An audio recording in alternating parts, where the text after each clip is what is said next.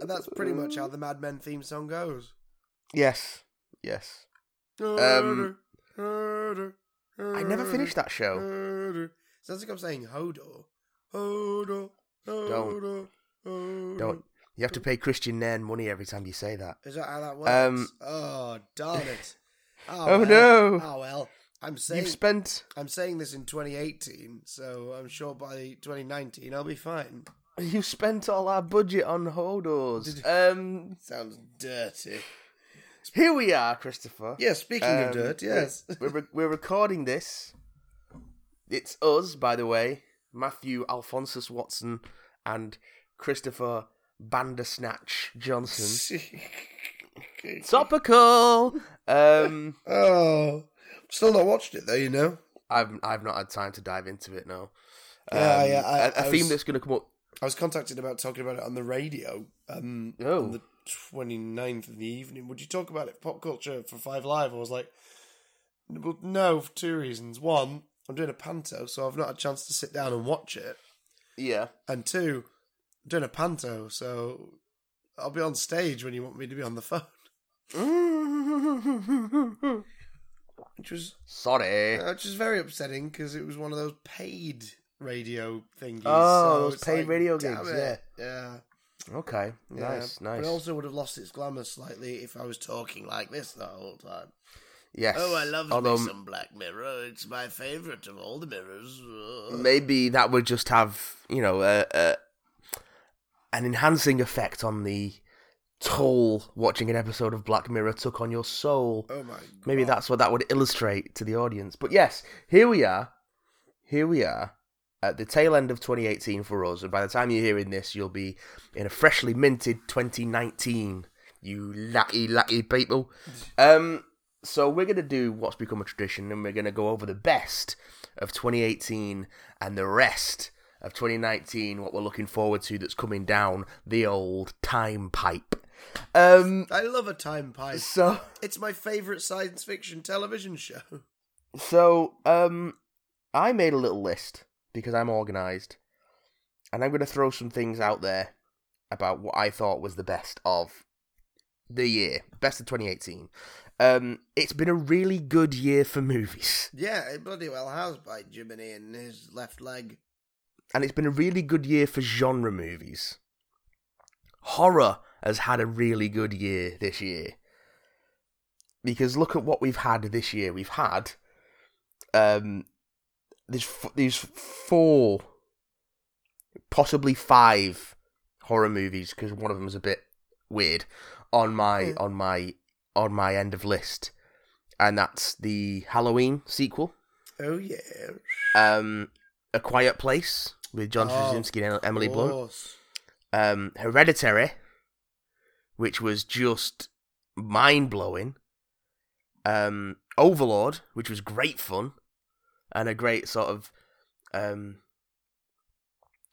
throwback genre action horror flick. And Annihilation. Oh, on Annihilation! Netflix. Yeah, this sort of bizarre existential horror / sci-fi / wow, this is neat. Yeah, like, what the hell am I watching? Made flesh. So if you're a fan of sort of horror stuff this year, I think you've had some real. That's the stuff that I've seen that stood out to me. I know that there's been some other big horror movies this year, but that I haven't caught them. A recurring theme of this episode is going to be, oh yeah, that came out, but I haven't got to it yet. That's pretty much me with like every other movie that came out this year. I was like, oh, I'm gonna go see that. And now that you know, yes, we're Odeon Limitless members and stuff, you think, oh, I'll fit it in, but you don't. It's really hard to fit it in. I think I'm gonna try and fit some more. I'm gonna try and fit a movie in today after we've podcasted, but I don't know what it's gonna be. I don't know if it's gonna be Mary Poppins Returns. I don't know if it's gonna be Creed 2. I don't know what it's gonna be. But it's not going to be Bumblebee because I've already seen that. And it's very good, but it's not made my best of the year. So that's my mention of Bumblebee. We'll talk about it more when you get back. It's the greatest young adult erotic movie ever, according to what I've read. Yeah, well, I mean, yeah, kind. No, it's not as. Yeah, sort of. It's very good. She'll be gentle. And I watched it. I don't think that's what you need to worry about. So yeah, genre-wise, I think we've had a really strong year for horror. The superhero game this year has been also strong. I don't know what you're talking about. They didn't bring anything out in the superhero genre this year. What do you mean? No, we had Black Panther. God, yeah, we did. Which was just so refreshing and so vibrant and exciting, and people really latched onto it. And then we had Infinity War like 2 months later. Yeah. Which blew everyone away with just how... I watched it again on Christmas Day. And wait, you watched Infinity War on Christmas Day? Yeah, because it came on Now TV. Your Christmas Day movie was one where the bad guy wins. Well, that's just me in a nutshell, isn't it, really? That's my jam. I mean, technically, Christmas Carol's a story where the bad guy wins. Oh, we watched a Muppet Christmas Carol on the 23rd, so... Of course you did. Of course you bloody did. And Nightmare Before Christmas. Brightly shone the moon that night. Oh God! Don't strain yourself, Christopher. Don't strain yourself. It is never a physical strain on oneself when one is impersonating Bean Bunny. Yeah, that was my Christmas Day lineup. We basically watched, we brought 3 DVDs to Lincoln and we chuffing well watched them. And one was Muppet Christmas Carol because obviously it's excellent. It's really excellent. And I'd forgotten how horrifying the Ghost of Christmas Present is. Like, it's just as he starts to wither. But not even that, just him in general. It's just this enormous puppet man. It's like, oh dear me, you're scary. Oh, then he starts to wither. Oh, you're not scared of him. You're scared of just the fact that it exists. Yeah. How are they doing that? It's a horrifying thing. Who the fuck is she waving to? If you don't follow your watch of Muppet Christmas Carol, gentle listener, with an immediate viewing of the YouTube video raw commentary Muppet Christmas Carol, you're doing yourself a disservice. I think you've plugged that video on this show more than anything else ever. It's like staring at a penis. A bloody little penis. Okay, so yeah, Infinity War was just something else. It was just as an achievement of bringing that many characters together and topping off 10 years of cinematic storytelling. Like, long form storytelling has definitely become a more in vogue thing over the last couple of years, and Infinity War was the feather in that cap. Yeah, I mean, Marvel and Disney paved the way for this. Yeah, and we've spoken about it before, that there's only really 2 of these MCU movies where, really, there's only really one, which is Infinity War, where you, I guess, need to do the reading or at least be culturally aware of these characters and the situation. Yeah, Avengers served very much that sort of same purpose in 2012, but all of them are still usually done in a way where you can come in cold and get it. Like, you'll be a little bit confused, but that's what happens when you leap into a sequel. That's just how things are. Yeah. In this case, in this case, it was, I guess you could probably grasp this as was, but it definitely was a reward for sticking with the required reading. Which is why I think as well it came out so soon after Black Panther, to the point where they were doubling up in cinemas. Yeah. Because it was almost a way of saying, hey, thanks for going to see that one. Here's part 2 now. Like, here's more Black Panther for your money. Come and see them now. But also, it's because it's Disney and they can get away with it. Yeah, true. They're about to do it again this year, which we'll get into. But yeah, the overlapping Even quicker. Yeah. But that was a crowning achievement of blockbuster filmmaking, I think. And then they took it down. Sony, of all people, took it down a notch and gave us again another cracking superhero movie in Goosebumps Venom. 2. No. We both went for the same pun, but we chose a different punchline. We did for the different movies. Venom makes a different kind of best list, which I'm not going to go into here. Right, yeah, let's not give Venom an honour on this list, but let's give Venom fan art an honour on this list. Because, my God, that stuff is hilarious. And done with such love and care. Unlike Venom. But what was done with love and care, and it shines right through it like a beacon of wonder, with Spider-Man Into the Spider-Verse, which we talked about very recently, but bears repeating how good this movie is. Our second insect-based superhero jaunt this year, but unlike Ant-Man and the Wasp's fun heist comedy tone, this is just an explosion of warmth and joy. And also particle accelerators and colliders and all those other things that explode with sound effects written in the middle. And bad guys shaped like giant cubes in suits. Yeah, oh my God. Clicking pens. Clicking Fisk Industries pens. I went to see Into the Spider-Verse again on Christmas Eve morning in a very, very brief gap before a 2-show day. In fact, like, this is how much I loved it. My wife came to see me and said, like, oh, you know, that morning, what do you want to do? Do you want to just, like, go get some breakfast? Or do you want to take it easy and just stay in bed? And I went, Spider-Verse? I want to watch the Spider-Man. And she went, yes, please. So, up late the night before, up early the next day, off to the cinema for a 10:20 screening of Into the Spider-Verse. Good. All the better. You're a martyr. Oh, you're a martyr to your own passions, Chris. It's a beautiful film. It's stunning, and the best part is it's totally being recognised as such, which is so wonderful to see. It's the rippling effect. It's not even word of mouth. It's just sort of this explosion of positivity that's driving people to go and see it, and it's staying atop the box office, especially in the States, staying within the top 3 quite comfortably at the same time as Aquaman and Mary Poppins Returns. Yeah, there is some stiff competition out there.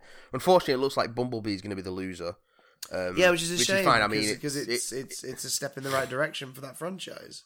Yeah, absolutely, but I don't think it's going to be reflected financially. And of course, it's really impressive that all these movies have managed to keep their head above water with the box office juggernaut that is Holmes and Watson coming down the pipe.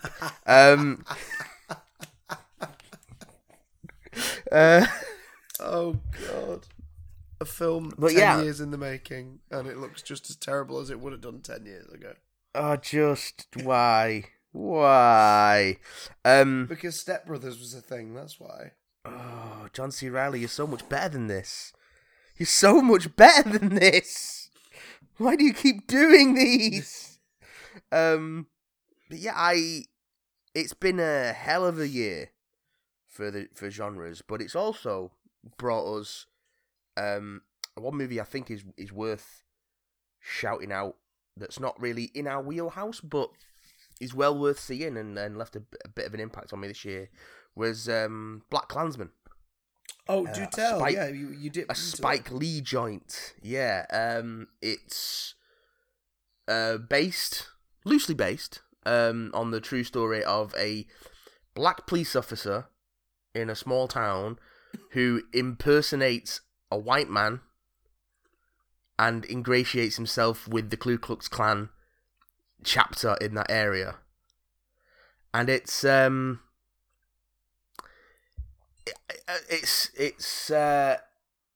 strange film. I was going to say, because but the way you describe it, in my head, I'm like, this could either be a very well executed dark comedy, or a really uncomfortable, tense film. Does it skirt the line between both, or? It never made me... I mean, it did make me uncomfortable in parts, but not intentionally so.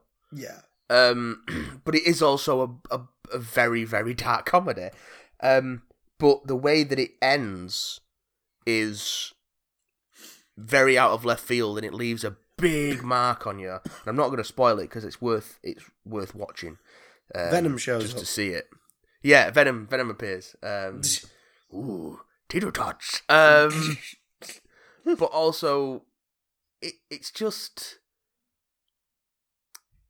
It's kind of it's interesting because it kind of laughs at the sort of stupidity of these small town racists, but then also makes them potentially very dangerous because of their stupidity. Yeah. But the way it works is your police officer whose name escapes me impersonates, or he makes a phone call to the KKK chapter, but they don't realize he's a black man, obviously, because. A lot of the time, you can't tell someone's identity from their voice unless they've got a very pronounced accent. Which is a thing that one character, because he ends up talking to the grand wizard, so to speak, of the KKK in the USA, and develops a rapport with him over the phone. And one thing this KKK guy keeps saying, who's played very well by Topher Grace. He keeps saying, "Oh, you can tell a black man by the way he talks." And meanwhile, you've got this police officer on the other side of the phone going, "Yeah, sure, okay, whatever." And then what happens is when they need to set up face-to-face meetings, he uses his colleague, played by Adam Driver, to be the sort of face of this character he's concocted. Yeah. And that sort of brings its own kind of tension. But it's a really... It's a hell of a movie, and it's got a lot to say.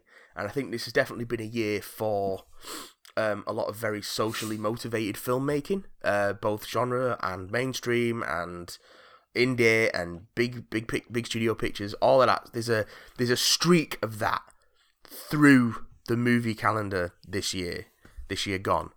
And I'm hoping that's going to continue, because I think people are making some noise about some things that need to be heard, and Black Klansman was a great example of that, and I just wanted to shout it out, even though, like I say, it's not really a genre picture, and therefore not the kind of thing we'd usually cover, but it's fucking great. It's fucking great. Go see it. Find it if you can.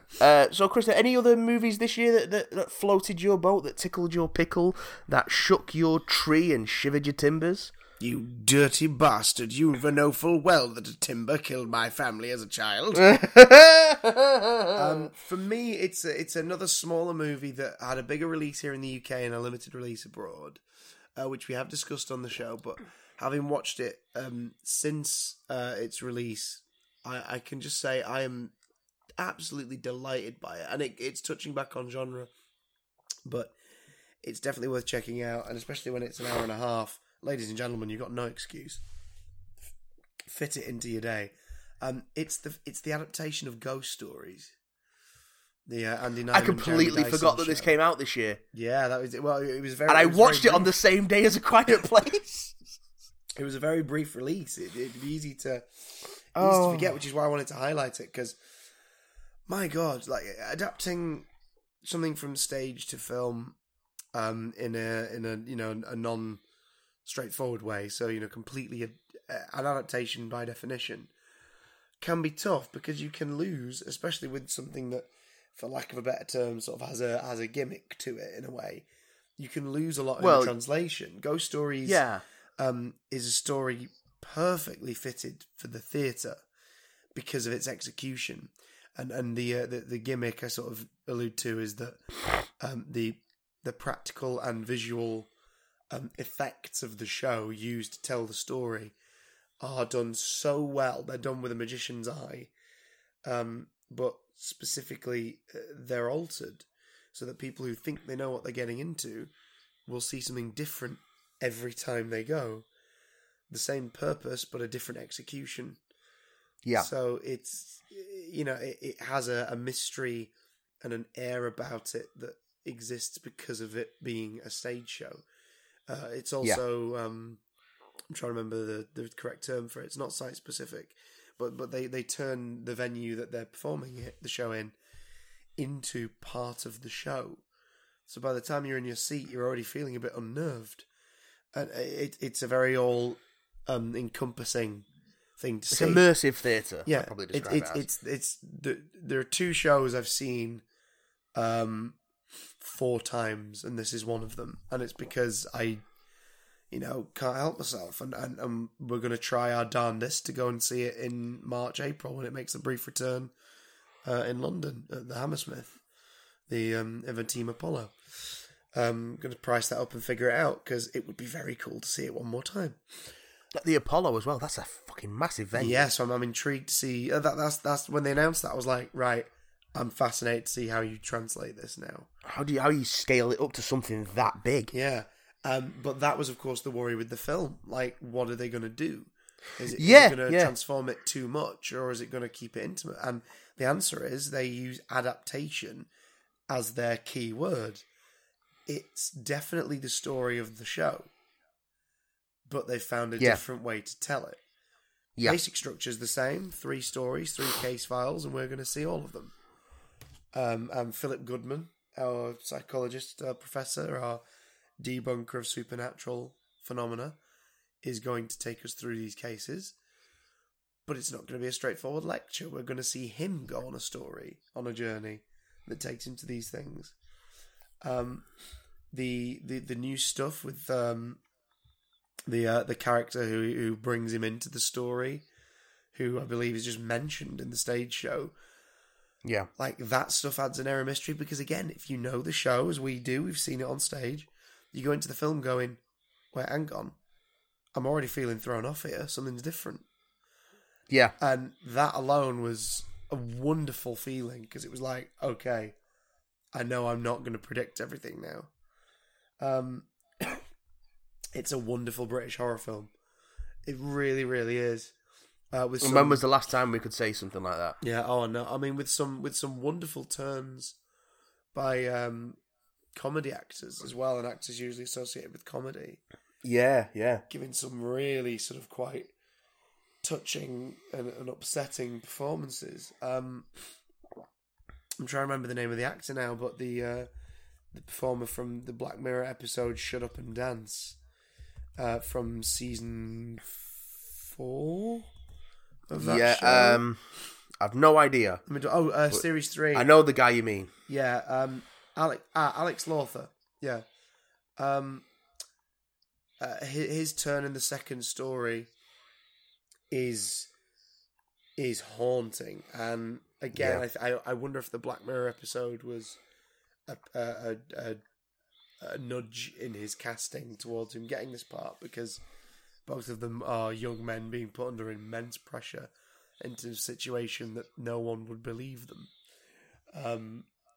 And it really, I mean, him playing Simon Rifkind is just, that segment is freaky on stage and definitely in film. It's wonderful.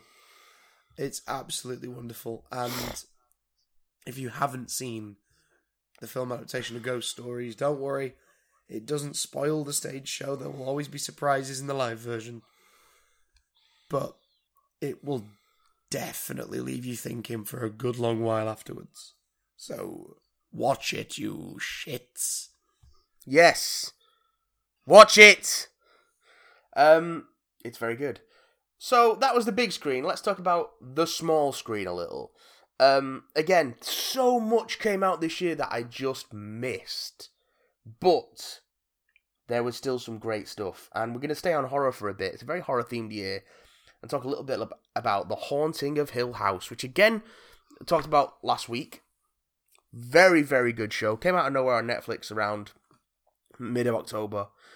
And yeah, as we said last week, it's a show about a family in the 80s and in the present, and their experiences with the titular Hill House and how its hauntings affected their lives and their relationships. And it's creepy and great and full of awesome performances. And yeah, it's got jump scares, but it doesn't rely on them overly like a lot of modern horror does. And it stretches the tension out over 10 episodes, so go give that a watch. Netflix also gave us a season 3 of Daredevil, the final season of Daredevil, which I very much enjoyed. And I'm very sad to see that show go. Although there is always the hope that it will be revived over on Disney Plus, but then I'll have to get Disney Plus. So, that's not great. We'll go halvesies. Yeah. We'll share it, it's fine. Inside Number 9 did a cracking Halloween special. Oh, God, yes, they did. I didn't catch the series this year. I only watched the Halloween special, but wow, that was something. That was echoes of Ghostwatch and just very smartly done. It was beautiful, and again, it was very much a live TV was the emphasis. You had to be there. You had to either be watching it live or watching it that night / the next morning with no inclination as to what's going to happen. Yeah, so much so. Absolutely. I mean, it still works as it does on its own, but so much so that I watched it live that night, got home, and immediately convinced Lucy to stay up just an extra half hour to watch it on iPlayer. Yeah. So I was like, I need you to see this. And the way I was putting it was, she was like, why? What? Like, can it not wait for tomorrow? I was like, no, honey, it's amazing. It's brilliant because, like, stuff like, when live TV doesn't quite work. She went, yeah, I went, like, the way these guys power through, honestly, it's worth watching. You've got to see it tonight because I want to talk to you about it in the morning. She was like, fine. And she's a fan, but she was busy that night, so, I mean, it's... Yeah, so we're talking like 12 at night. I'm convincing her to put iPlayer on.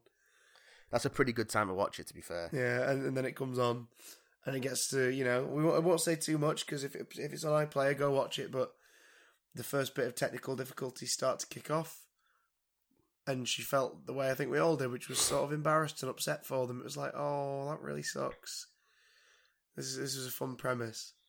And then by the 9-minute mark, specifically, she was like, I'm not going to bed yet. I'm like, no, you're not. Keep watching. Keep watching, Mike. No. Ooh. Oh, dear. I love the fact that it's at the 9-minute mark as well. It's very smart. They're a very smart pair, Pemberton and Shearsmith. They're good uns, isn't they? Yes, they're good uns, isn't they? And we've got a further full series on its way as well. Yes, I'm going to have to catch up on that at some point. It's a hell of a show, and Anthology TV, I think, is on the cusp of a comeback, and they're spearheading it, so... Broader anthologies like American Horror Story have been dominating for a few years, and, Black Mirror now with a bigger backing on Netflix is able to tell more stories on a bigger scale, and, Inside Number 9, Jordan Peele's Twilight Zone reboot is on the way. Oh, yeah. Which I am so excited for. Especially after the trailer for Us dropped this week. Yes. That looks great. Yes. I'm slightly unnerved by the thought of scissors now. Yes. Because I'm just looking at all that symbolism, and I'm just like, oh, God, okay. Oh, my yes. God. So, yeah, I think Inside Number 9 is a very interesting show and one I definitely need to catch up on. And on the subject of interesting shows, we got season 2 of Westworld this year. Yeah. Which some people have berated for going too far up its own robot ass. Yeah. But I actually really enjoyed the tale they wove this season and where it leaves the show going forward. I think the way it works, it kind of expands the show beyond the boundaries that are imposed on it by its source material, i.e. being that it is in the park solely, and moves it out further. It's an expansion of the concept, which is interesting, and seeing where they're going to go with that, I think it's intriguing. And also there's just it's a season full of really interesting imagery and great performances, and it's all twisty turny. But they didn't. Twisty. Yeah, twisty. Twist it up. But it didn't. It's a big I didn't find that off-putting. I thought that was. It held my interest, and I know some people were like, "Oh, just enough already. Just get on with the show." But I really enjoyed where they went with it, so it paid off for me. I think that's the thing. Evolve or die. Do you know what I mean? Like it's got to. Yes. It's got to play with its format and try new things and suggest new angles. Because if every concurrent series was like Series 1, y'all would get bored of it real quick. But also, Series 1 ended on a cliffhanger, so they had to do something with it. And, yeah, it's an adaptation of a movie about a killer robot in a theme park. But how much can you do with that limited a concept? Well, I don't know, you've seen the Itchy and Scratchy Land episode of The Simpsons, right? Yeah, but that's one episode of The Simpsons. It's a great episode of The Simpsons, though. But how do you maintain the momentum and hold an audience's attention with just that core concept for multiple seasons? You can't do it. You need to expand. And the way they do it is fascinating. And a hell of a watch. Speaking of changing and adapting to breathe new life into a show, I think we should reluctantly talk about something we're fans of. Oh, there's nothing reluctant about this, Christopher. This is on my list, and it was just so satisfying for me to love and enjoy something that I've loved and enjoyed for years, but sort of been soured on with recent developments. But Series 11 of Doctor Who, with Jodie Whittaker at the helm, it was just a joy. It was just a joy. It was great, wasn't it? It was a proper sort of relief. Yeah, and I know that some people felt that there wasn't enough stakes, that there wasn't enough, that everything was a bit too small scale, but I think it needed that, and I think it, again, you've got that social, that streak of social commentary running through it stronger than it's been for a while, because it's always been there for that show particularly, but it's stronger than it's been for years, and that sort of fit in with the theme of this year across entertainment, of a lot of that stuff being more socially conscious, with episodes like Rosa and Demons of the Punjab and things like that. And yeah, just seeing it take a stance, touching on more uncomfortable points in history, like say specifically social history, and not just going, this isn't a slight to the classic run, but obviously a lot of the historicals in the classic run are, oh, look, we're in this setting, we're learning, isn't this fun? Regardless of, how dark that setting is. The Reign of Terror doesn't really dwell on the horrors that are happening during that story. And, the Romans doesn't really dwell on the severity of the insanity and whatnot of Nero. It plays it up for laughs. Whereas these stories were, not only are we going to do a Rosa Parks episode, we're going to say some words in this that you're not expecting at 7 o'clock on a Sunday evening. Yeah. So, buckle up, because we're not shying away from this stuff. Buckle up, buttercup. This was far from my favourite season, but my God, it was such a palate cleanser, and it made me excited to tune in again every weekend. Yeah. Being excited for an episode of Doctor Who is something I've not felt for a while. And as we record this, we're waiting for resolution. This is the 30th of December we're recording this. And resolution will obviously be out before this episode airs. But we haven't seen it, so we can't talk about it. Yeah, but we can at least talk about the really crappy edit trailer they put online this week. Have you seen it? No, I haven't, because I knew it was going to reveal something and I wanted to go in fresh. Okay. Well, I won't say what it is, but it doesn't show anything. I mean, I know what it is. Okay. But I just... If I don't admit it to myself, then it'll be a surprise when I see it. Fair enough. It reveals what the deadliest thing is with a voice clip over the title at the end of the trailer. But the voice clip's clearly lifted from like something that's not this episode. And it's weird. It's really, really weird. You know why they've done that? Because they blinked. Yeah. They basically... Yeah, that's what's happened. Well, some bugger last week or a week before went to the BFI screening of it. Yeah. And of course, at that, they ask everyone, don't share anything. Yeah. And people, as far as I can tell in this case, didn't, much like they've done for an earlier screening. They asked people nicely and people didn't do it. They were like, fair enough. But that one, a journalist leaked it. In this case, one fan attempted to by filming a bit of the Q&A and uploading a bit of the Q&A to, I think it was, believe it or not, Gallifrey Base. I might be wrong.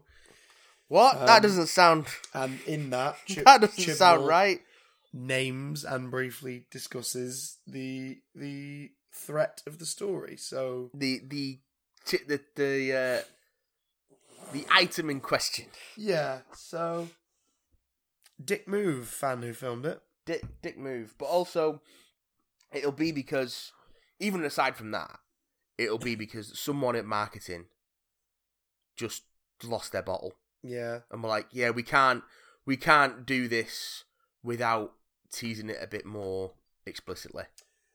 I kind of get that. I mean, the finale did have a mixed reception overall. And I think, showing your hand a little and getting people excited, I do get that. Yeah, I get it. Play this up as that was the final story of the season. Here's your sort of like finale for the year, as it were. Like, play it up that way and with a bit of hype. But, it's a shame that it had to be done that way. And I doubt, I mean, obviously I haven't seen it, but I doubt it's going to come anywhere near as close as Rosa or Demons of the Punjab in terms of effectiveness. Because they were great. And we got some great original threats and a few really fun baddies and a few really sort of bland baddies that highlighted how good our main cast were by letting them have the spotlight. We got the Pating and we got Alan Cummings doing a silly voice. What more could you possibly want from Doctor Who? Kablam Mailman? Yeah, also that. It was an embarrassment of riches this year, I thought. Even though it's not quite like Series 2 Tennant quality, but it's getting there. Yeah. It's getting there. The man with the teeth in his face. And I would love to say that the next series is one of the most anticipated things about 2019, but it's not coming out till 2020, so I can't. Yeah, darn it, BBC. You should have figured that one out sooner. One last TV show I wanted to mention before we move on to other things of 2018 is Big Mouth on Netflix. Yeah, I know some people... You're still going to have to sell me on this, because I've dipped in 2 episodes and I couldn't do it, but I appreciate what it does. It is a balls out exploration of puberty and the inherent silliness therein, and also the perils of navigating sexuality and the social situations as a teenager and dealing with all the shit that gets thrown your way. It just happens to be that you're guided by monstrous personifications of hormone trouble and depression and shame. There is, in the second season, there is a character called the Shame Wizard, which is a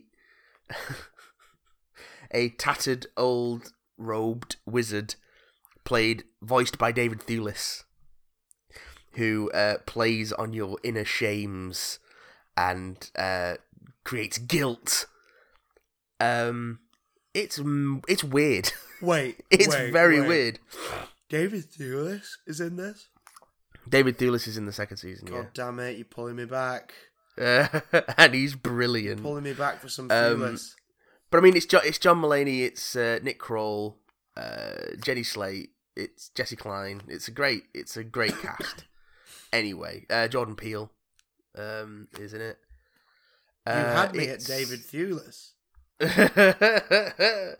It's well worth checking out. The humor is very close to the bone. It is very close to the bone, and it can be crass, but it can also be very what's the word I'm looking for? It's refreshing because it's so honest. It's a very honest show. It doesn't try and paper things over. And it doesn't shy away from things that you would be that you wouldn't want to discuss with sort of people of the age that are in the show. You couldn't do this with live actors because you couldn't have children, and even though they'd be teenagers, they would be children. You couldn't have them doing these things, but you get adults to voice it, and I think it helps people. It's funny because it resonates with stuff that you went through as a teenager, but I think it's also useful to help people who've gotten old enough that they've forgotten that, to remember that and have a bit more empathy for people who are going through that today. So I think it is gross out and silly, but I think it's also important and sort of meaningful on another level. So yeah, check out Big Mouth. Give it a go. Please watch it with your necks. Any more TV for you, Christoph? TV was not so much on my radar this year. I found myself going back and watching shows from before this good decade. Yes. And recouping and revisiting. But I tell you what did take up some of my tasty time. Mm-hmm. And that was the occasional spot of video games this year. Well, yes, that was what I was going to move on to next, because it was similar to me. I played a lot of old video games this year, but I think there is one that you're going to talk about an awful lot, and that I sort of experienced vicariously through Kanisha. Yes, Persona 5 that is, Dancing in Starlight. Yes. So it's a real-time dancing game set, of course, within the Megami Tensei franchise. But no, I haven't played. No. Although I did pick up Persona 5 last week.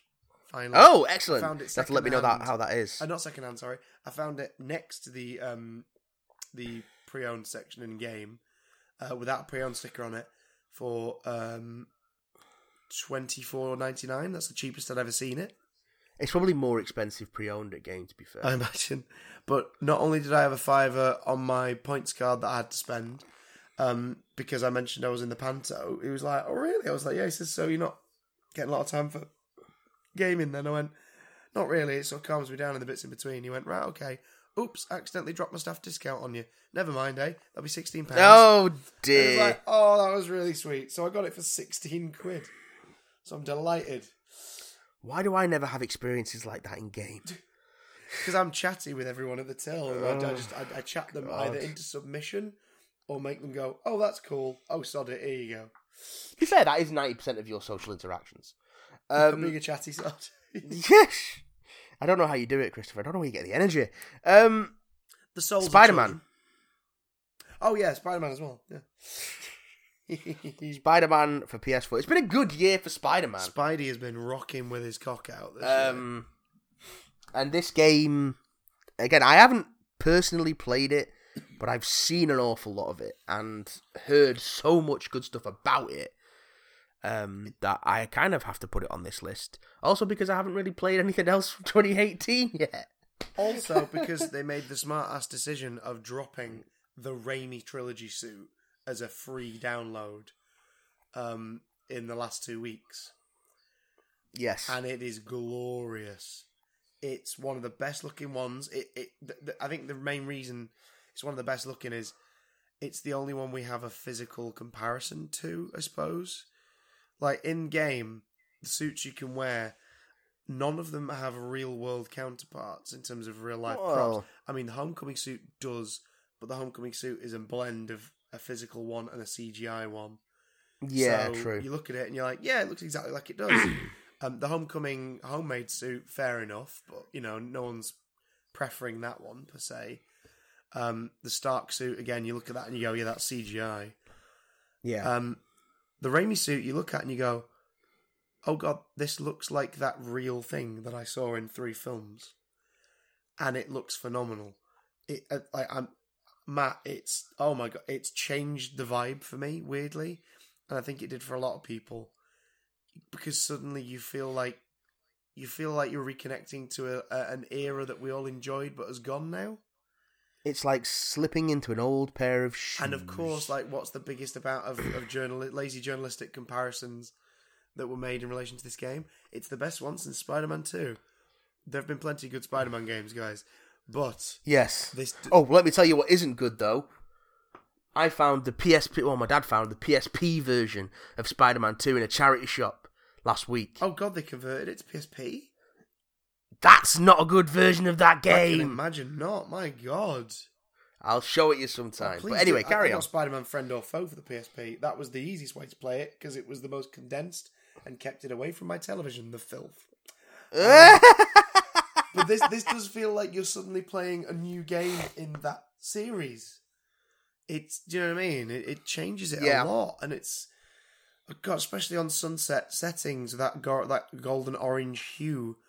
Once you go into photo mode with that suit when the sky is orange, my God, it's like looking at the film posters. It's insane. It just pops. I as of this recording, in the last sort of hour of the final DLC.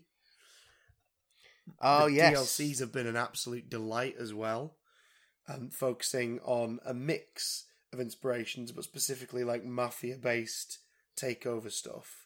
Like if the Inner Demons, or the Demons as I believe they were just called in the main campaign, kept the gangland takeover on a super powered bent. This DLC definitely dips into that, but they've gone classic.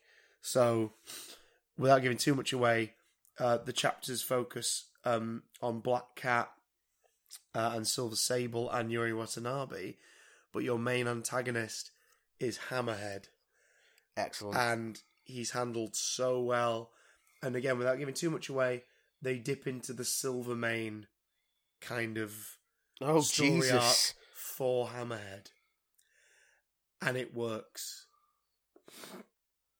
That's a deep pull. Yeah, they've not quite got to Little Buggy with Caterpillar tracks yet, but they've gone in that direction, and it does work. I was a bit like, oh, not him. Like, what makes him really fun is how classic and old school he is. But the way he's written and performed, and his motivations, you go, all right, fair enough. All right. You start augmenting him. Let's see where this goes. I like your style, video game. I like your style, Ken. And a really, really cool continuation of the relationships between MJ and Miles over the phone in the DLCs. Their stories develop, and it's, oh my God, it's so much fun. I do find myself on Christmas Day. We took the PS4 to the digs we were staying at.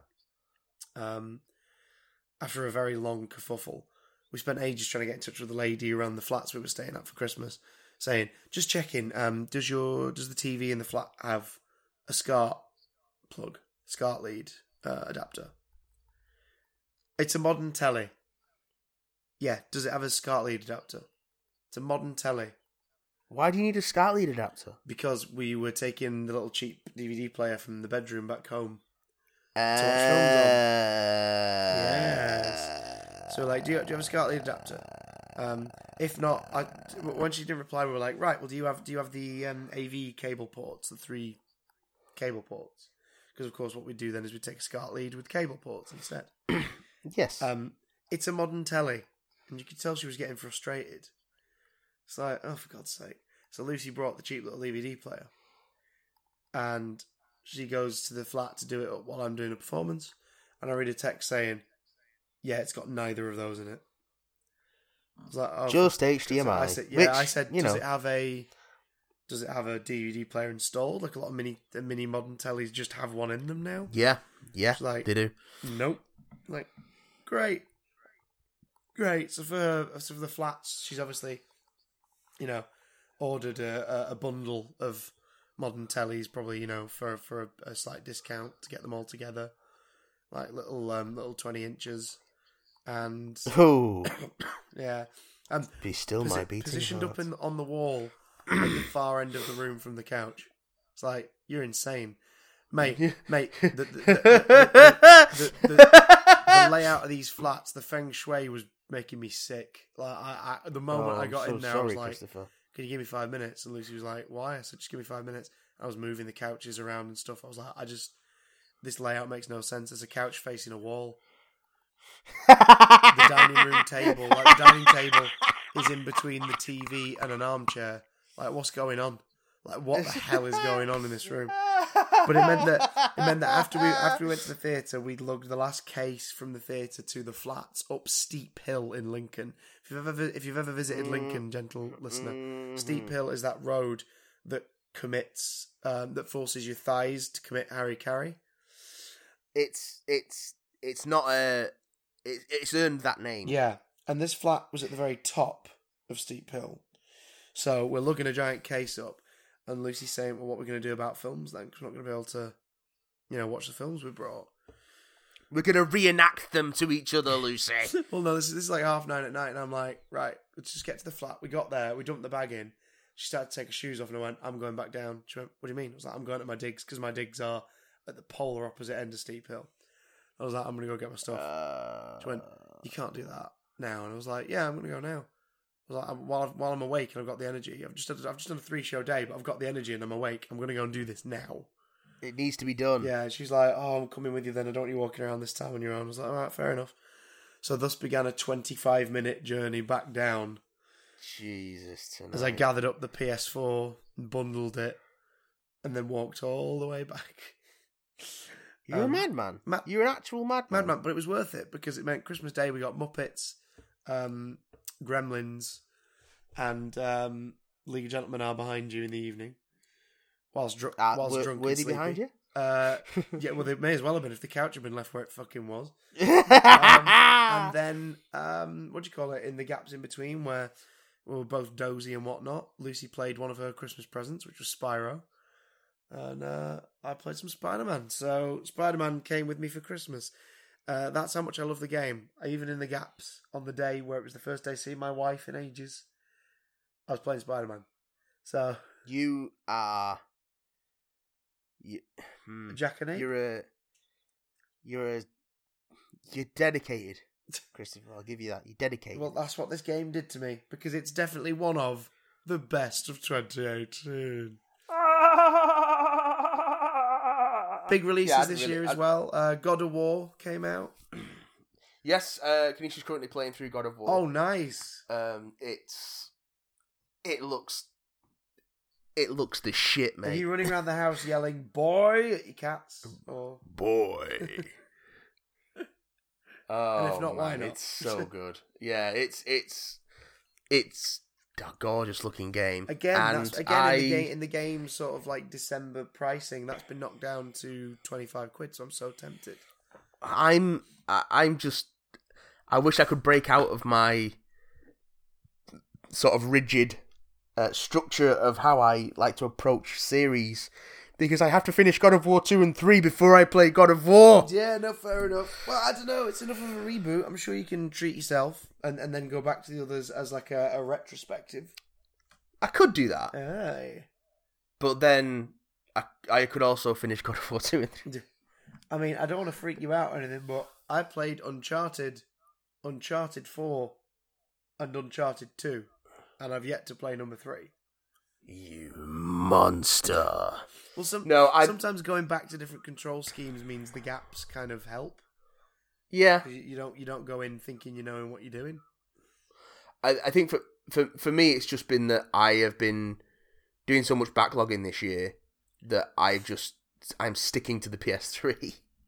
And I want to get as much stuff cleared off that as possible before I dive into more PS4 stuff. Baby. What else did you play on the PS4 this year, you handsome swine? All I played was Warframe. Which is not a 2018 game, but it had some... Its community's definitely grown in 2018.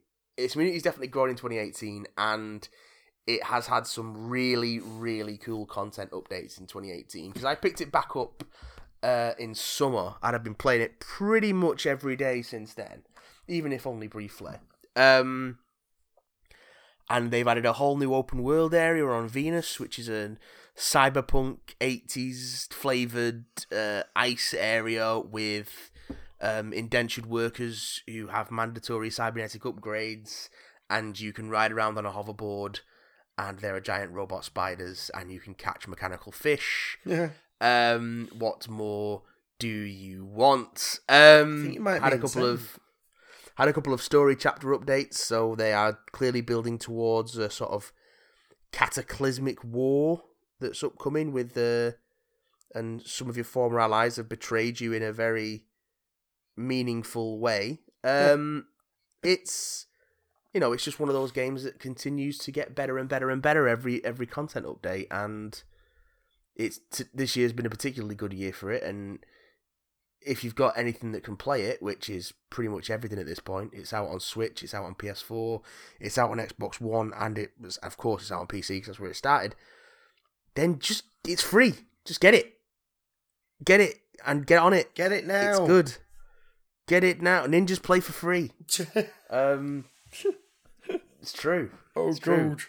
You too can be a space ninja. One last thing I want to highlight from 2018 before we get into what we're looking forward to next year. I didn't read a lot of new comics in 2018. I started a couple of series and fell off them. But one that I did read, which I'm still behind on, but it stuck with me in a way that didn't, was The Immortal Hulk, which is new ongoing by Al Ewing, and I forget the artist's name. I'm going to look it up quickly while I'm speaking. I do love Al Ewing. I fell in love with Al Ewing's work on 11th Doctor for Titan. And it is a refresh of the Bruce Banner Hulk, who was recently killed in Civil War 2. Electric Boogaloo. So it's sort of reimagined. Joe Bennett's the artist for the first issue, anyway. Is that the Hulk is immortal? Banner's not, but the Hulk is. So when Banner dies, the Hulk rises at night. Going back to the old school rules of the mutation. It is very much going back to the original Lee and Kirby stuff and sort of pulling inspiration from that. To the point where the subtitle of the first arc is, or is he both? Because it's is he man, is he monster? Yeah. And yeah, and then the next morning, Banner is alive again because the Hulk has risen and leaves him when the daylight comes. So he becomes this sort of avenging angel. And just wants to be left alone, but people keep coming after him, so he has to keep going hulky. But it's this sort of more intelligent, unkillable, angry monster that rises when you kill Banner and it's been a really neat twist on the concept, and just giving one of those mainstream titles a horror bent. Yeah, has been really, really neat, and it's worth checking out. Of all the stuff that came out this year, that's the one that stuck with me the most. So that's 2018 in just under an hour. Very quickly, Chris, because I know we both need to go and rest our voices, you more than me. What are you looking forward to in 2019? A Lie Down. Hey! Dun. Hey! Whence? No, not whence. Good question. Do you want to know one thing? Yes. The Resident Evil 2 remake. Yes. Now, Resi 2 is, to this day, the one Resident Evil game I've played. It is the one I am fond of. It is the one who spooked me out so much, just the sight of the spine on the shelf in my bedroom at my dad's made me uncomfortable. And that's the spine. That's the spine. That's a black PlayStation 1 spine with white text on it. It's not even that scary. But seeing the words Resident Evil 2 made me go, nope. So Resident Evil. So to tackle that again, Inglorious, built from the ground up, high definition, with an altered play style. I'm very excited to do that. Mostly for the challenge of diving back into it. Yeah. I mean, by all accounts, the Resi 1 remake was very, very good. And as far as horror games go, it's only the second most terrifying thing coming out in January. Oh, okay. Yeah. Because, let's face it, Kingdom Hearts 3 is the most terrifying thing to be getting released this year. Which I've got to admit, for all of my reluctance and sort of leaning more toward an actual negative opinion, ambivalence that we've discussed recently, I am intrigued ultimately by Kingdom Hearts 3, regardless of if it's me playing it or me reading the reviews finally. So I hope it proves us wrong and it turns out to be a fun, accessible, not too complicated action RPG. We'll see. Yeah, we shall see. We'll see. I mean, it's going to disappear up its own arse plot-wise, but hey, it might still be fun to play. Yeah, well, are there any other games out next year? I'm not know when Death Stranding's out. Death Stranding is fascinating, but I don't know if that's going to be out next year. That might be a 2020 game. The chances are it'll be a sort of a swan song for the current gen of consoles, because I think we're all sort of expecting new consoles in 2020. Yeah, I mean, 2021 was the release of the PS4 and the Xbox One. Yeah. So, like they do tend to live nowadays on a 5 to 6 year cycle. Yeah. Because the PS3 was 2007, PS2 was 2002, PS2 was 2001, 2002, PS3 was 2007.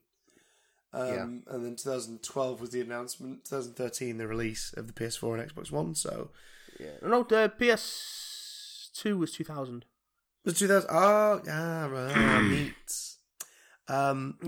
Around 7 years is what you're looking at for a console. Oh, madam. Well, a couple more games that definitely will hopefully win us over long before the announcement of a change. I'm kind of curious about Toe Jam and Earl Back in the Groove. I've never played a Toe Jam and Earl. I did at some point. I remember thinking, this is mental. I was way young, but the notion that they've gone, oh yeah, this is a franchise we want to bring back, has me intrigued, because they've either got a point, they've either got a point and it's a Crash thing, or they haven't got a point and it's a Bubsy thing. Speaking of Crash, the game I am most excited about this year is a game that I shouldn't be excited about because I play it all the time. But it's a remake and it will have online play, and I can't wait to finally get out my big freaking Nitro Kart dick and swing it around and see if can't do that. It's not allowed. It's against the terms of service. I want to see if this 20 years of constant play has put me into the god tier status for this game. Nope. But Crash Team Racing Nitro Fueled comes out in June. And I still argue it's the greatest kart racing game ever made. Okay. Novelty kart racing game ever made. Yes, Mario Kart, you can suck it. Yeah. You may have kicked it off, but Crash Team Racing perfected it. And so much so that its one or two follow-ups were nowhere near as good, because it tried to expand a little too much. Yeah. It's a simple game where the weapons require skill to deploy. A simple game timing. For simple people. How dare you? I mean, you're correct, but yeah. And there's a few of the games I'm intrigued by. There's a Battletoads game coming out this year. Oh, which is interesting. No, thank you. Have you seen anything about Digimon Survive? If it's anything like Metal Gear Survive, it can fuck right off. No. It's a tactical RPG, so I'm a little curious about that one because I do like some Digimon in a way. I love a bit of tactical RPGs as well. For those on the Switch and the Xbox, a bunch of Final Fantasies are about to come out. Yes. Like a whole a number 7, 9, the 10 and the 10-2 HD remasters are getting a release outside of PS4. And 12, the Zodiac Age, as well as Brave, Exvius, and the Crystal Chronicles Remastered are all coming out on Switch, Xbox, and Android, respectively. I'm going to be interested to see how Crystal Chronicles translates, because that was a GameCube game originally, and the idea was it was multiplayer focused with each player having a Game Boy Advance as a controller. Yeah. So I'm going to be interested to see how that works on modern consoles.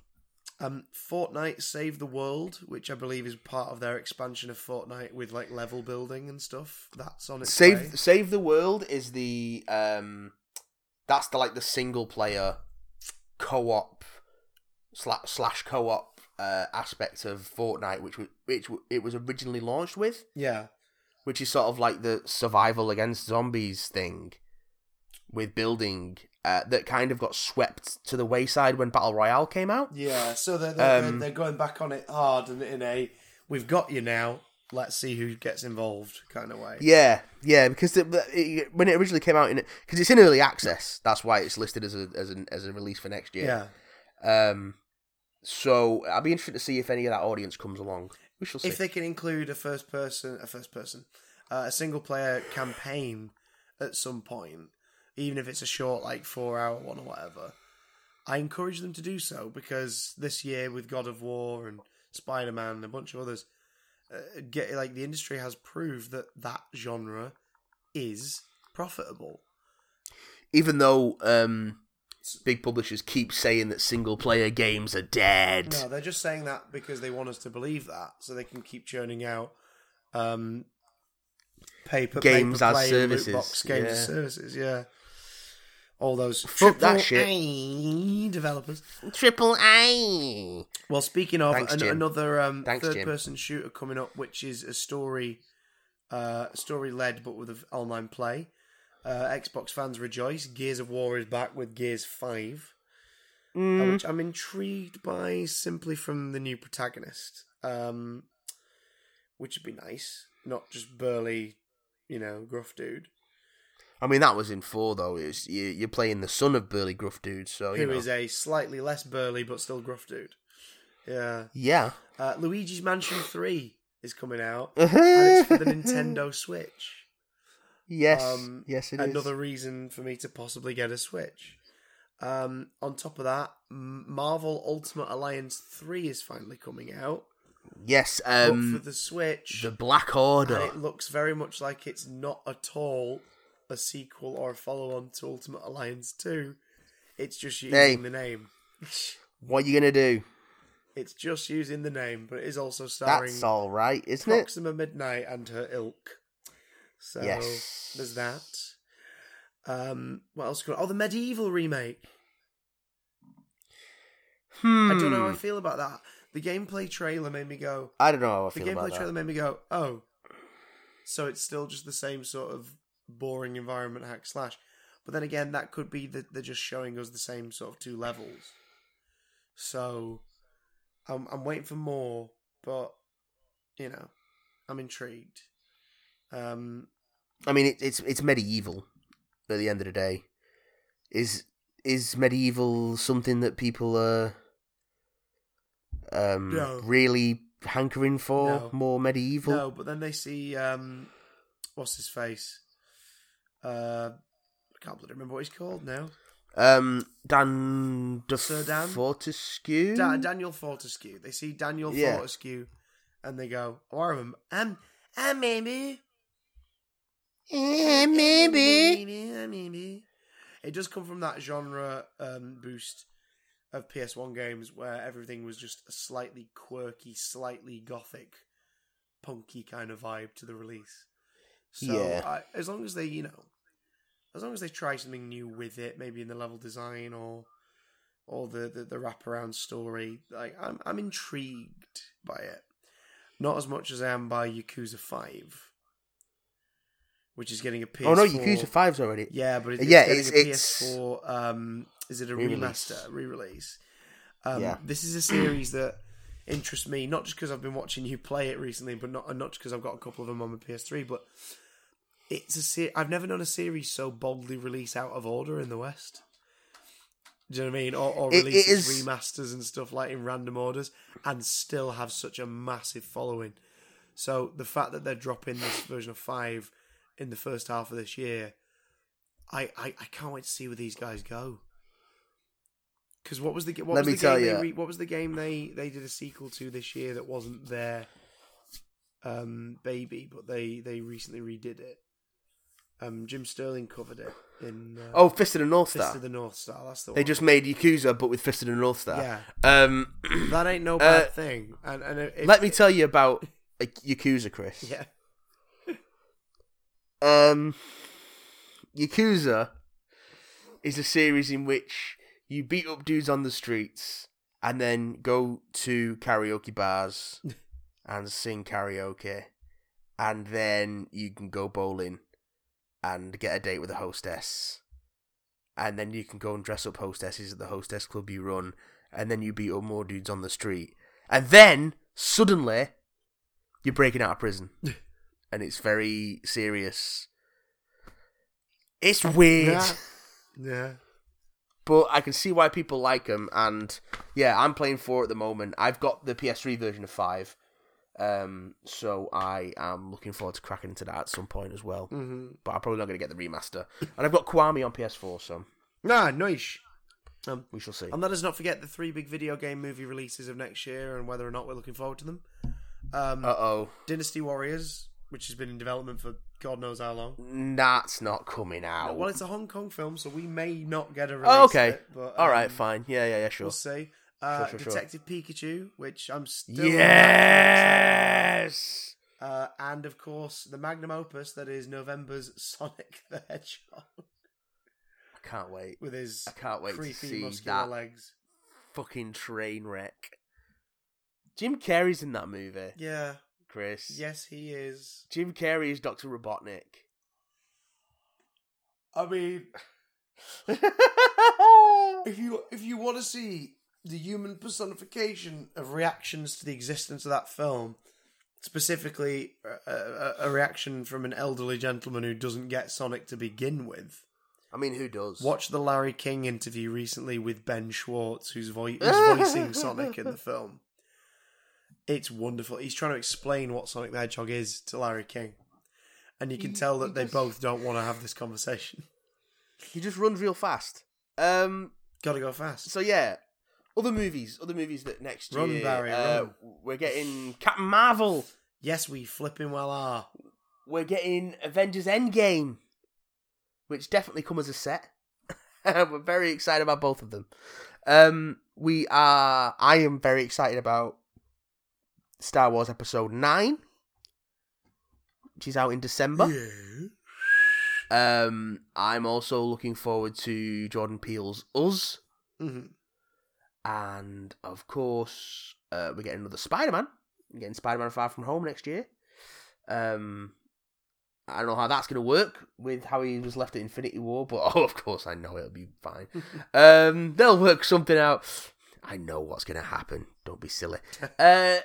What else have we got next? Well, I'm a sucker for Saw. I have an affinity for that series. We're getting another Saw next year? No, but we're getting a spiritual successor in the form of January horror film. That's right, the month where horror films go to die. Escape Room. Oh yeah, I keep seeing the poster for this. I've not watched the trailer yet. Yeah, the film which takes the concept of that new popular weekend activity that groups of mates go on and turns it into a horror film. Yay. I can't deny I'm excited by the schlocky premise. Also by the fact that Deborah Ann Waller's in it, so yay. Okay, yeah, cool. You know, that's sold me a ticket because she's lovely. She does always look like she's on the verge of tears, though. She does, even when happy. Even when happy, she's just like she's about to start crying. A film's coming out next month as well, a big drama thriller film called Serenity, starring Matthew McConaughey and Anne Hathaway. I'm not excited for the film per se, but I am excited for the series of tweets that are going to come out from browncoats who are confused that it's not a re-release of the Joss Whedon movie.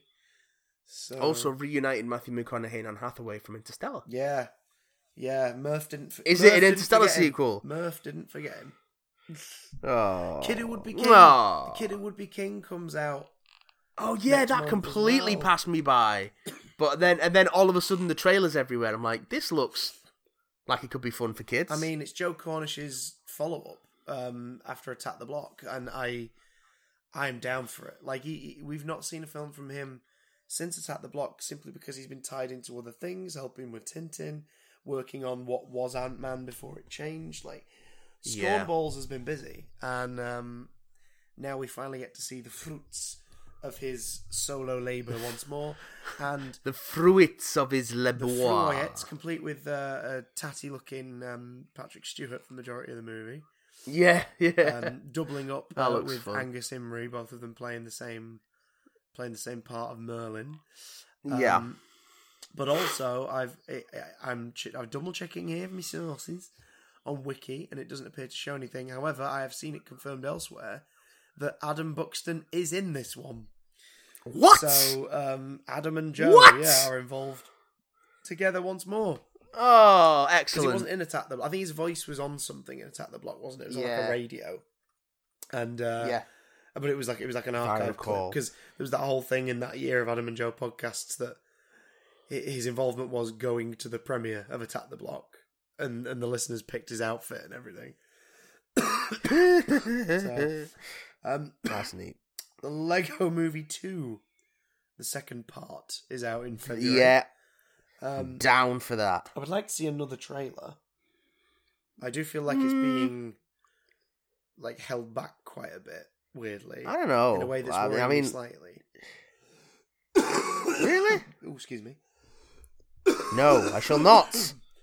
Oh, no. Oh, it's me. Jesus, Christopher. It's me, Demon Christopher. What are you bringing up there? Is that like one of your lungs? One of the dwarves. I got hungry. Oh, God. 3 show days. They're busy. They get stuck in your teeth. You do. They do. But not just Lego Movie. Finally, the release of Alita Battle Angel. Yeah, not sure about that one.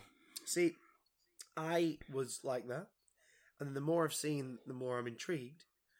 And then last second, I only realised during watching the trailer the other day that it's a Robert Rodriguez movie. Yes. So this is Spy Kids, but with actual punching. Yeah. By which I mean, I'm not saying it's going to be bloody Alan Cumming with an army of thumb minions, but I mean, it's Spy Kids in that those were his films where he went elaborate and big on the CGI, and he was playing in a green screen environment. And there's good ideas, but they're terrible movies. Whereas in this case, we might say what you really mean, Chris. But whereas in this case, we might finally get to see the potential of that with his adult film sensibility head screwed on. Yeah. I know it's not an R, it's a PG-13, but there's definitely a grungy sort of creepy vibe to the trailers. So I do hope that pays off and surprises us.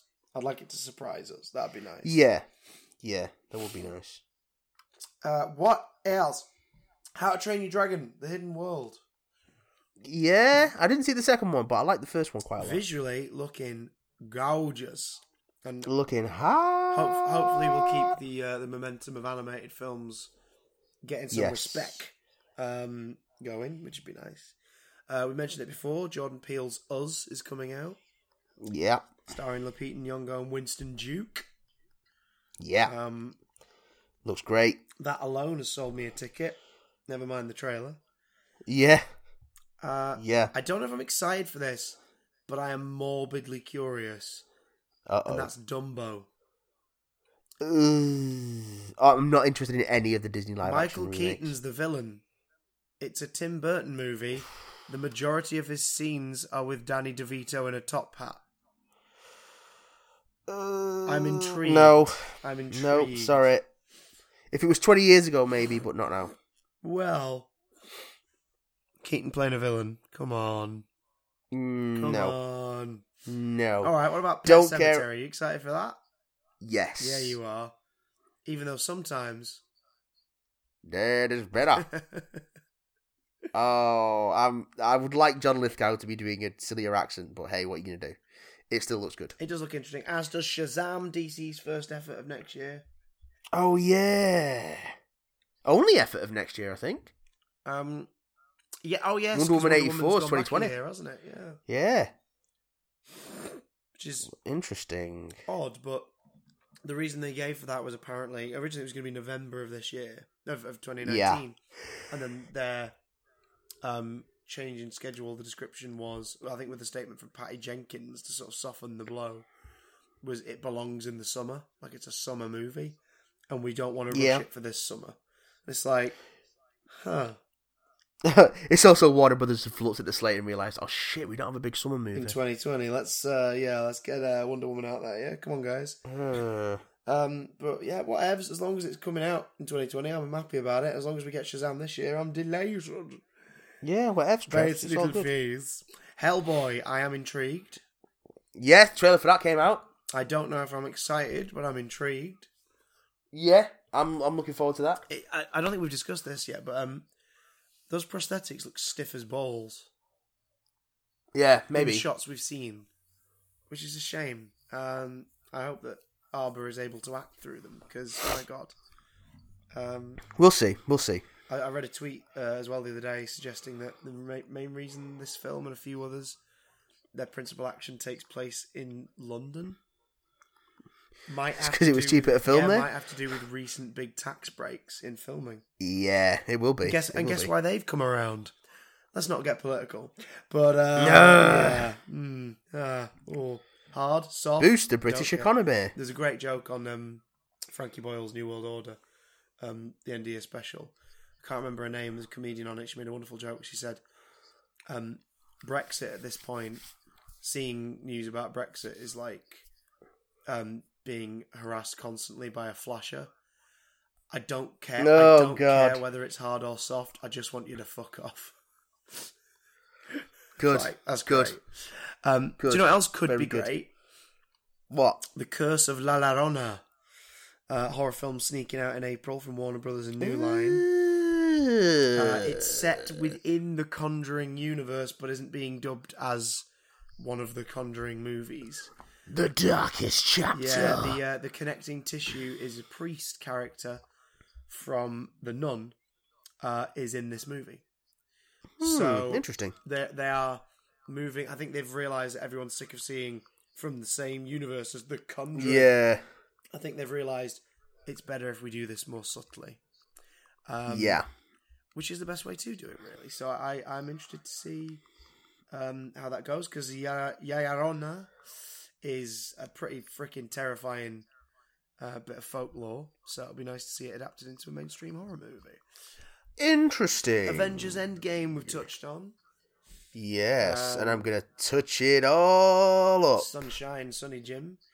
What? Which is followed very closely, 2 weeks later, in fact, by Detective Pikachu. Oh man, it's going to be a hell of a summer. I am so there for Detective Pikachu. My God. I say a hell of a summer. This is all in April. Like this is spring.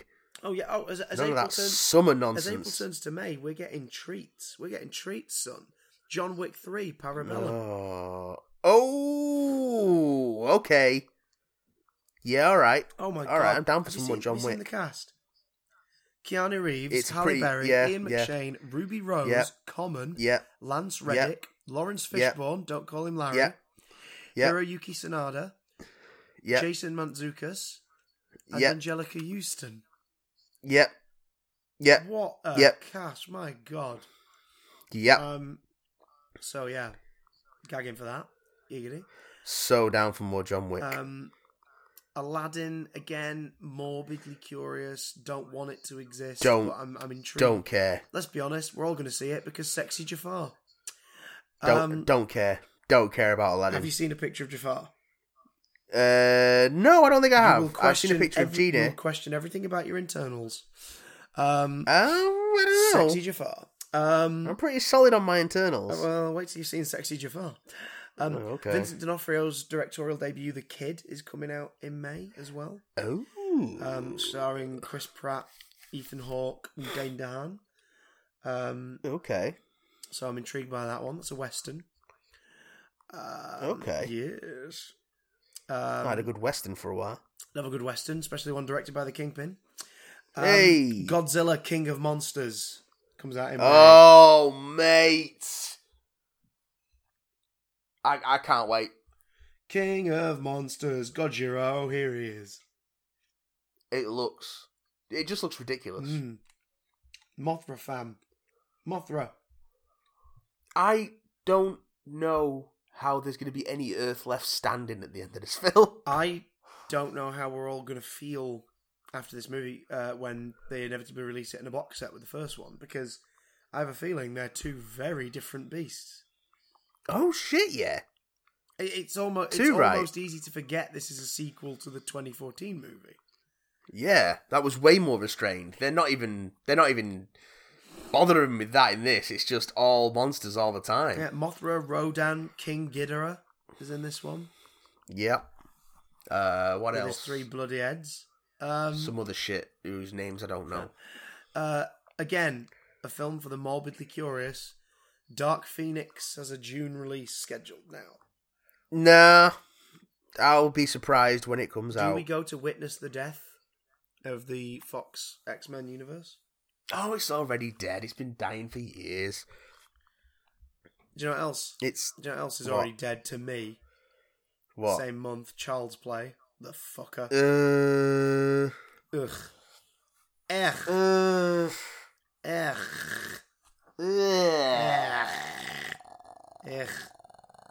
I don't know, it might be alright. I mean, your cast's nice, Aubrey Plaza, but I'm just... No. It might be alright. I don't give a shit about Buddy. I don't care who he thinks he is. I'm not... Oh, God. He's Buddy! Ugh. Honestly. Especially when the series is still continuing to this day. It's like, no. Leave it alone, you bastards. They can't. They can't help Just it. like... They cannot help themselves. Just like Toy Story 4, which comes out on the same day. Yeah. Yeah. Yeah, that's interesting. Oh, God. That could go either way. Oh, God. And do you know what else is coming out on the same day? What? Grudge, which is a remake of The Grudge. Oh, no. Why? That's the second... They had to go back to that well, I guess. The second remake, the second Western one. Oh, God. Is it a Ring style situation where it's like a modern update of it? From what I can tell, no, remake. Okay. They're describing it as a franchise reboot, but it is a remake of the original film. Well, I mean, that kind of does fit the definition of franchise reboot. Do you know what is a good franchise reboot based on the trailer? What's that? Men in Black International. I mean, yeah. It's definitely a soft reboot, but it looks pretty fun. It looks freaking awesome, simply because it's Tessa Thompson and Chris Hemsworth in suits. It's the most metrosexual, bi-friendly sci-fi action film on the horizon. I am down to clown for that. I am down for it. I mean, Liam Neeson's the head of the UK branch of MIB. Yeah, he has a particular set of skills. He does. And they involve a neuralizer now. Yeah. My God. Yeah, I'm down for it. I'm down for that. Now, this is interesting. There's an untitled Annabelle film scheduled for that month as well. Yeah. The reason why this it's not that interesting, though, is it, Chris? This is interesting is Ed Warren and Lorraine Warren. So Patrick Wilson and Vera Farmiga are in it. Are they about to finally close this cash grab loop and call it a day? Hopefully. Or is it a follow-up? That'd be interesting to me. If it was a Conjuring 2 sequel, I'd be more intrigued. What, like a Conjuring 3? Yes, but an Annabelle movie. Because then, you're not hammering it to death. You're closing the loop. But Patrick Wilson in more things is always just worth it. As is Spider-Man Far From Home, which comes out 2 days later. Okay, yeah. Do you know what I learned the other day, which I didn't realise? Your 12 times table? No. Mysterio's not the main villain of Far From Home. No, he isn't. In fact, Vulture's in it as well, and he's not the main villain. He's part of it. Do you know what the main antagonistic threat is in Spider-Man Far From Home? Brexit. No. Though it does take place in Europe, but no. The Elementals. Okay. Like, okay. Spider-Man Rogues Gallery, be damned. We're doing the freaking weird, like, extra-dimensional crystallized humanoid things. Interesting. Hydron, Magnum, Hellfire, and Zephyr. Interesting. Yeah. And apparently Quentin Beck / Mysterio is an expert on the Elementals who's recruited by Nick Fury to help Spider-Man fight them. Now, I'm kind of hoping, I'm hoping what you're hoping, which is that there is some Mysterio-level chicanery going on here. Yeah. But all the same... Yeah, that would make sense. All the same, I am intrigued by the notion of a Spider-Man movie where Spider-Man, Mysterio, and possibly the Vulture fight the Elementals. I mean, it's definitely something we've not seen before. True. Also, Jon Favreau, Kobe Smulders, and Samuel L. Jackson are confirmed to be appearing as their MCU counterparts. Yeah, boy. And Henki Madeira has been cast as Peter's new classmate. Oh, sorry, no. And Juri Rice has been cast as Pete. No, wait, no. I'm getting my names confused. No, yeah, that's right. Which one's the character? Which one's the actor? And Juri Rice has been cast. Yeah. And Juri's the young actor from These Final Hours and The Nice Guys. Okay. The daughter from The Nice Guys has been cast as Peter's new classmate, Betty Brant. So they're bringing some Bugle characters into the story. Wait, wasn't Betty Brant the girl in the class news show in the first one? She may as well have been. Oh, she's returning to that role. Oh yeah, she played her in the first one. But she's been confirmed as being in it. So whether that means an expanded role or not, I don't know. But if it means journalism, it could mean Bugle. And if it means Bugle, it could mean they've finally grown enough stones to consider a J. Jonah Jameson. It's never going to happen. Cast Bryan Cranston, we'll all be happy. Nope. Also, JB Smooth's in the movie, which I'm intrigued about because I love me some JB Smoove. I'm happy for you. I don't know who's playing, I like it rough. He's in it. I like it rough personally. Dirty bastard. Hey, Matt. Anything else? Hey Matt. Yes. Do you want to watch a Lion King movie? Nope. You sure? Yep. I could just lend you my DVD of The Lion King instead of going to see the live action unquote movie. However, Jon Favreau directed. There must be something in it. Maybe money. Christopher. That made him want to do it. But we'll see. Do not care. Also in July, Once Upon a Time in Hollywood, which is the Tarantino Hollywood homage film set during the time of the Manson murders. Yeah. I know Tarantino's fallen out of our favour a little bit for being a bit of a slimeball. And now a documented slimeball with no consideration for his actors. But this cast is, again, a Tarantino level, like, fuck me, this is an impressive amount of people. He knows how to corral a lot of good actors. He's also doing his classic thing of casting actors from his childhood TV faves in roles. Yes. Because not only have we got sort of, some more heavyweights like Al Pacino popping up in this one. Okay. And I believe, I'm trying to find confirmation. I believe that De Niro has filmed something for this as well. Well, why not? Yep, there's his name. Yeah, he's filmed something for this. But he's going back into his TV and cult film favourites, like he always used to do. And bringing out... Are you ready for this? Okay. Nicholas Hammond. Fucking hell. Yeah. He's playing a prominent character in this. Okay. Yeah. Okay. Yeah. All right. Interesting. So, colour me intrigued. Intrigued. Ridiculousness reaches its peak with the now full-titled Fast and Furious Presents Hobbs and Shaw.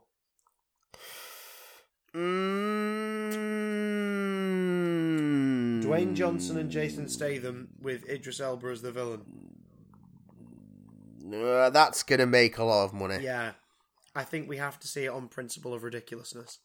Yeah, that means I'm going to have to watch the other Fantastic Beasts Fast and Where to Furious. Furious them. Fantastic Beasts. That means I'm going to have to watch the other Fast and Furious movies now, doesn't Well, apparently the best thing to do is jump in from number 6. 6, 7, and 8 are the ones to watch, apparently. Because they're the ones that get ridiculous. Well, that's where they settle into a formula and enjoy their stupidity. Yeah. So, fair enough. New Mutants is touted as being released around that time. Nope. As is Dora the Explorer. That's going to come out. I don't know what. Why? It's set after the show. It's set in high school, so I have no idea where. Yeah. Go. I've seen an image of the actress in costume. Yeah. Like they released a promo image of the actress in costume, and she does look like a teenage Dora the Explorer. But I don't know what that movie. Yeah, I mean, fine, sure, whatever. It's who is this for? But then I remind you, the voice of Swiper the Fox is Benicio del Toro. Yeah, all right. Yeah. Yeah. We're getting an onslaught of family shit in August. Family shit. Some I'm excited about. Artemis Fowl, for example. Scary Stories to Tell in the Dark is coming out. Okay. Which is a horror film produced by Guillermo del Toro. A group of young teens attempt to solve a mystery that involves a series of spectacularly horrific deaths in a small hometown. Ooh. Sounds pretty good, right? Nice. We're also getting Playmobil the movie and the Angry Birds movie 2. That's the title. The Angry Birds movie 2.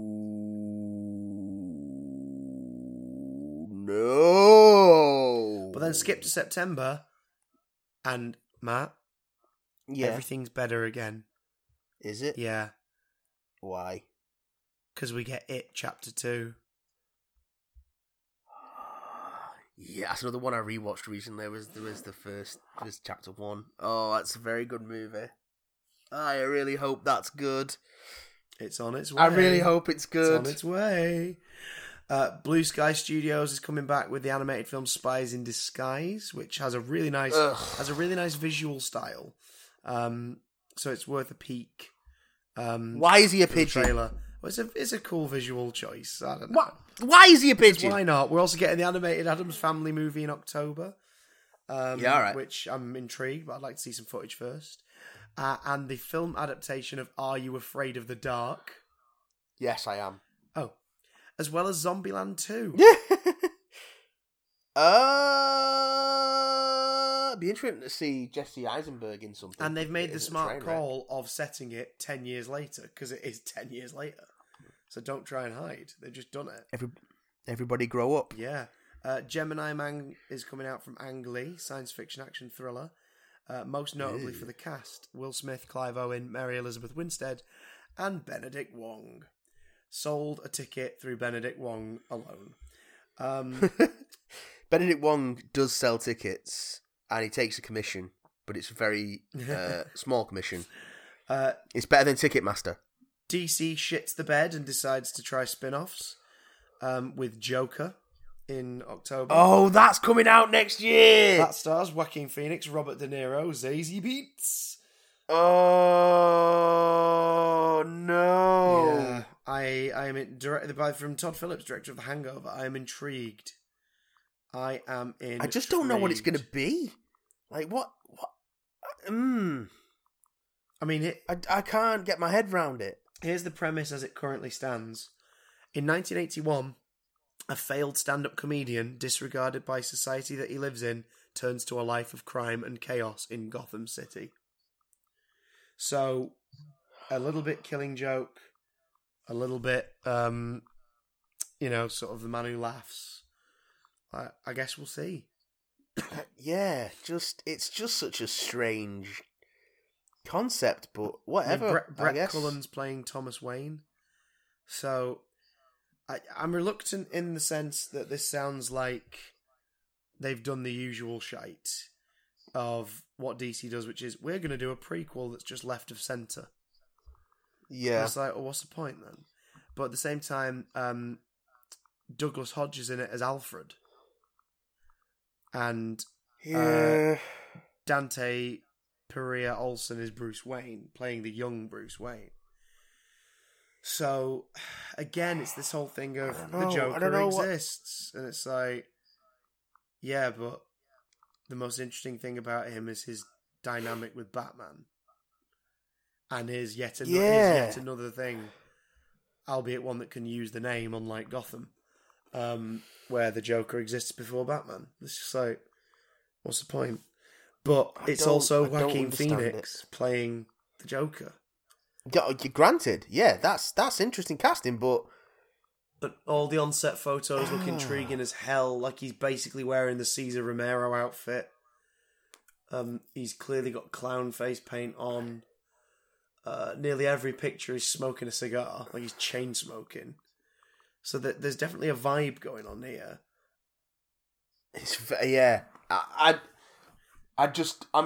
I'm so curious about it. Yeah. But it's intriguing. I think it needs to open with a graphic that says DC Elseworlds, and then I think we'll all go, okay, fine, let's see what you got. Show us this random story of a version of the Joker. But it's just so strange. Tell you what else is strange? The franchise that won't die despite how much it tries to kill itself. Terminator 6 comes out in November. Oh no, let's not talk about that. Well, there are two upsides to this story. Yeah, I know Linda Hamilton's in it. Linda Hamilton is back as Sarah Connor, but it's directed by Tim Miller. This is the first film from Tim Miller since Deadpool. Which was his first film. And Deadpool 2 proved that, like, as good as it was, there was definitely something missing to the vibe of it all. This will hopefully be a showcase for Tim Miller. If this film's amazing, then that'd be so good. Because it'd be great for him. It'd be great for Terminator as a franchise. It might encourage them to call it a fucking day and end on a high note. Please. Which would be nice. Please. Which would be very nice. What else do we get that month? Charlie's Angels. Fucking hell. Kristen Stewart, Naomi Scott, and Ella Balinska are our angels. But the main reason I'm intrigued, Elizabeth Banks, director. Okay. I'm intrigued by that alone. All right, that's interesting. Kingsman: The Great Game, which is a prequel set at the dawn of the agency. Matthew Vaughn is back to direct. Jane Goldman's on screenplay. So this could be just as freaking disastrous as their trajectory always tends to go. Yeah, and I love them both. I do love them both. But there is a pattern with their movies where the more they go on, the more it relies on the stuff that the audience didn't enjoy as opposed to the stuff they did. However, being a prequel, I am interested. And again, the cast. Charles Dance, Rhys Ifans, Ralph Fiennes, and in the main role, Daniel Bruhl. So... Okay. Yeah, I get that. 2019 seems to be the year of casts grabbing my attention so far. Yeah. I mean, we'll see if that bears any fruit, but... Yeah. If he can keep his freaking improv editing in his pants, Paul Feig's Last Christmas could be alright, because it's a British comedy film starring Emilia Clarke, and Emma Thompson. Yay. Well, A Simple Favor was pretty good. So, yeah. Promising. Promising, definitely. Frozen 2. Please piss off. It's going to be fine. Currently titled Jumanji 3, but that'll definitely change. December sees a return to Jumanji, currently starring Dwayne Johnson, Jack Black, Kevin Hart, and Karen Gillan. Yeah. So, will it be? I think a smart decision would have been to have them in it, but not the stars. Maybe You know what I'd do?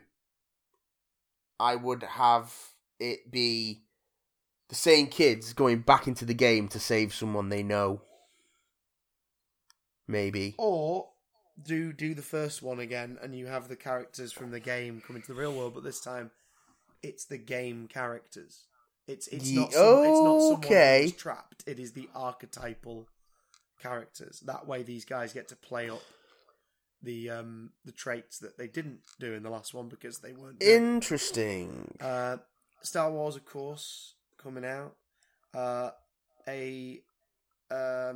Little Women adaptation. It's coming out in December. Yeah. Directed by Greta Gerwig, who's also written the screenplay. Again, the cast for that. Oh my god. Yeah, it's pretty great. How do you pronounce Miss Ronan's name? Is it Shwari? Saoirse Ronan. Emma Watson. Florence Pugh. Eliza Scanlon. Yeah. Timothy Chalamet. Yeah. Chalamet. Laura Dern. Yes. James Norton. Yeah. Louis Garrel. Yeah. Meryl Streep. Yes. Chris Cooper. Yeah. Bob Odenkirk. Why not? Abby Quinn. Okay. Yeah. And in the same week as that bit of Class comes out, Warner Brothers want to pound our intelligence into the dirt with a film called Superintelligence, starring Melissa McCarthy, and James Corden. Oh, for fuck's sake! Now, admittedly, he's just a voice in this, but still. And last but certainly least, certainly least, Cats. Oh no! I'd forgotten about that. Would you like to know the cast, Matthew? Oh, fuck off. Go on then.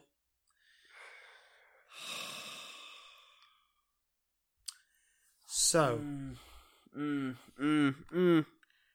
some of these will make you happy.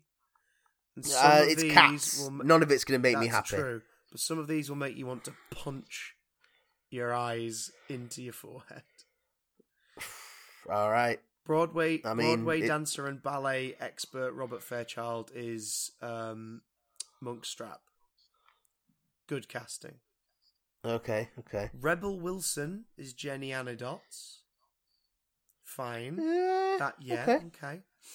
Stephen McRae is Skimbleshanks. He's an Australian ballet dancer. Great. Yeah. They're mixing it up enough. Well done. Same with Francesca Hayward as an English ballerina, as Victoria. Okay. Jason Derulo as Rum Tum Tugger.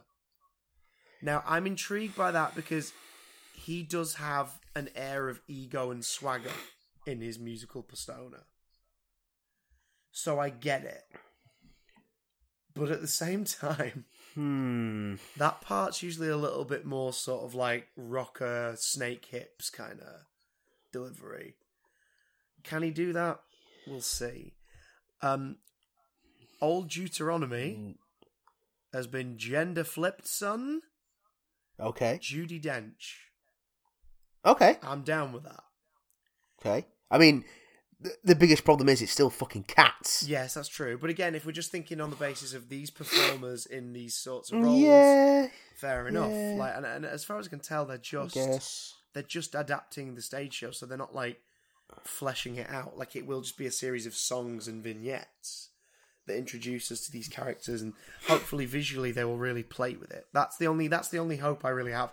Visually they play. I mean, Tom Hooper's doing it, so we'll see. Oh, the man with no directorial flair whatsoever. Yeah, it's going to rely very much on its cinematography, I think. Yeah. Cool. As the villainous McCavity, Idris Elba. Now, McCavity doesn't get a song, if I recall. McCavity gets a song about him, but I wonder if they change that to get Idris's pipes in on show. McCavity. There's no cat like McCavity. Yep. Now, Bombalurina, who, if I remember correctly, doesn't really sing. Oh, these names are really irritating. They are. Is being portrayed by Taylor Swift.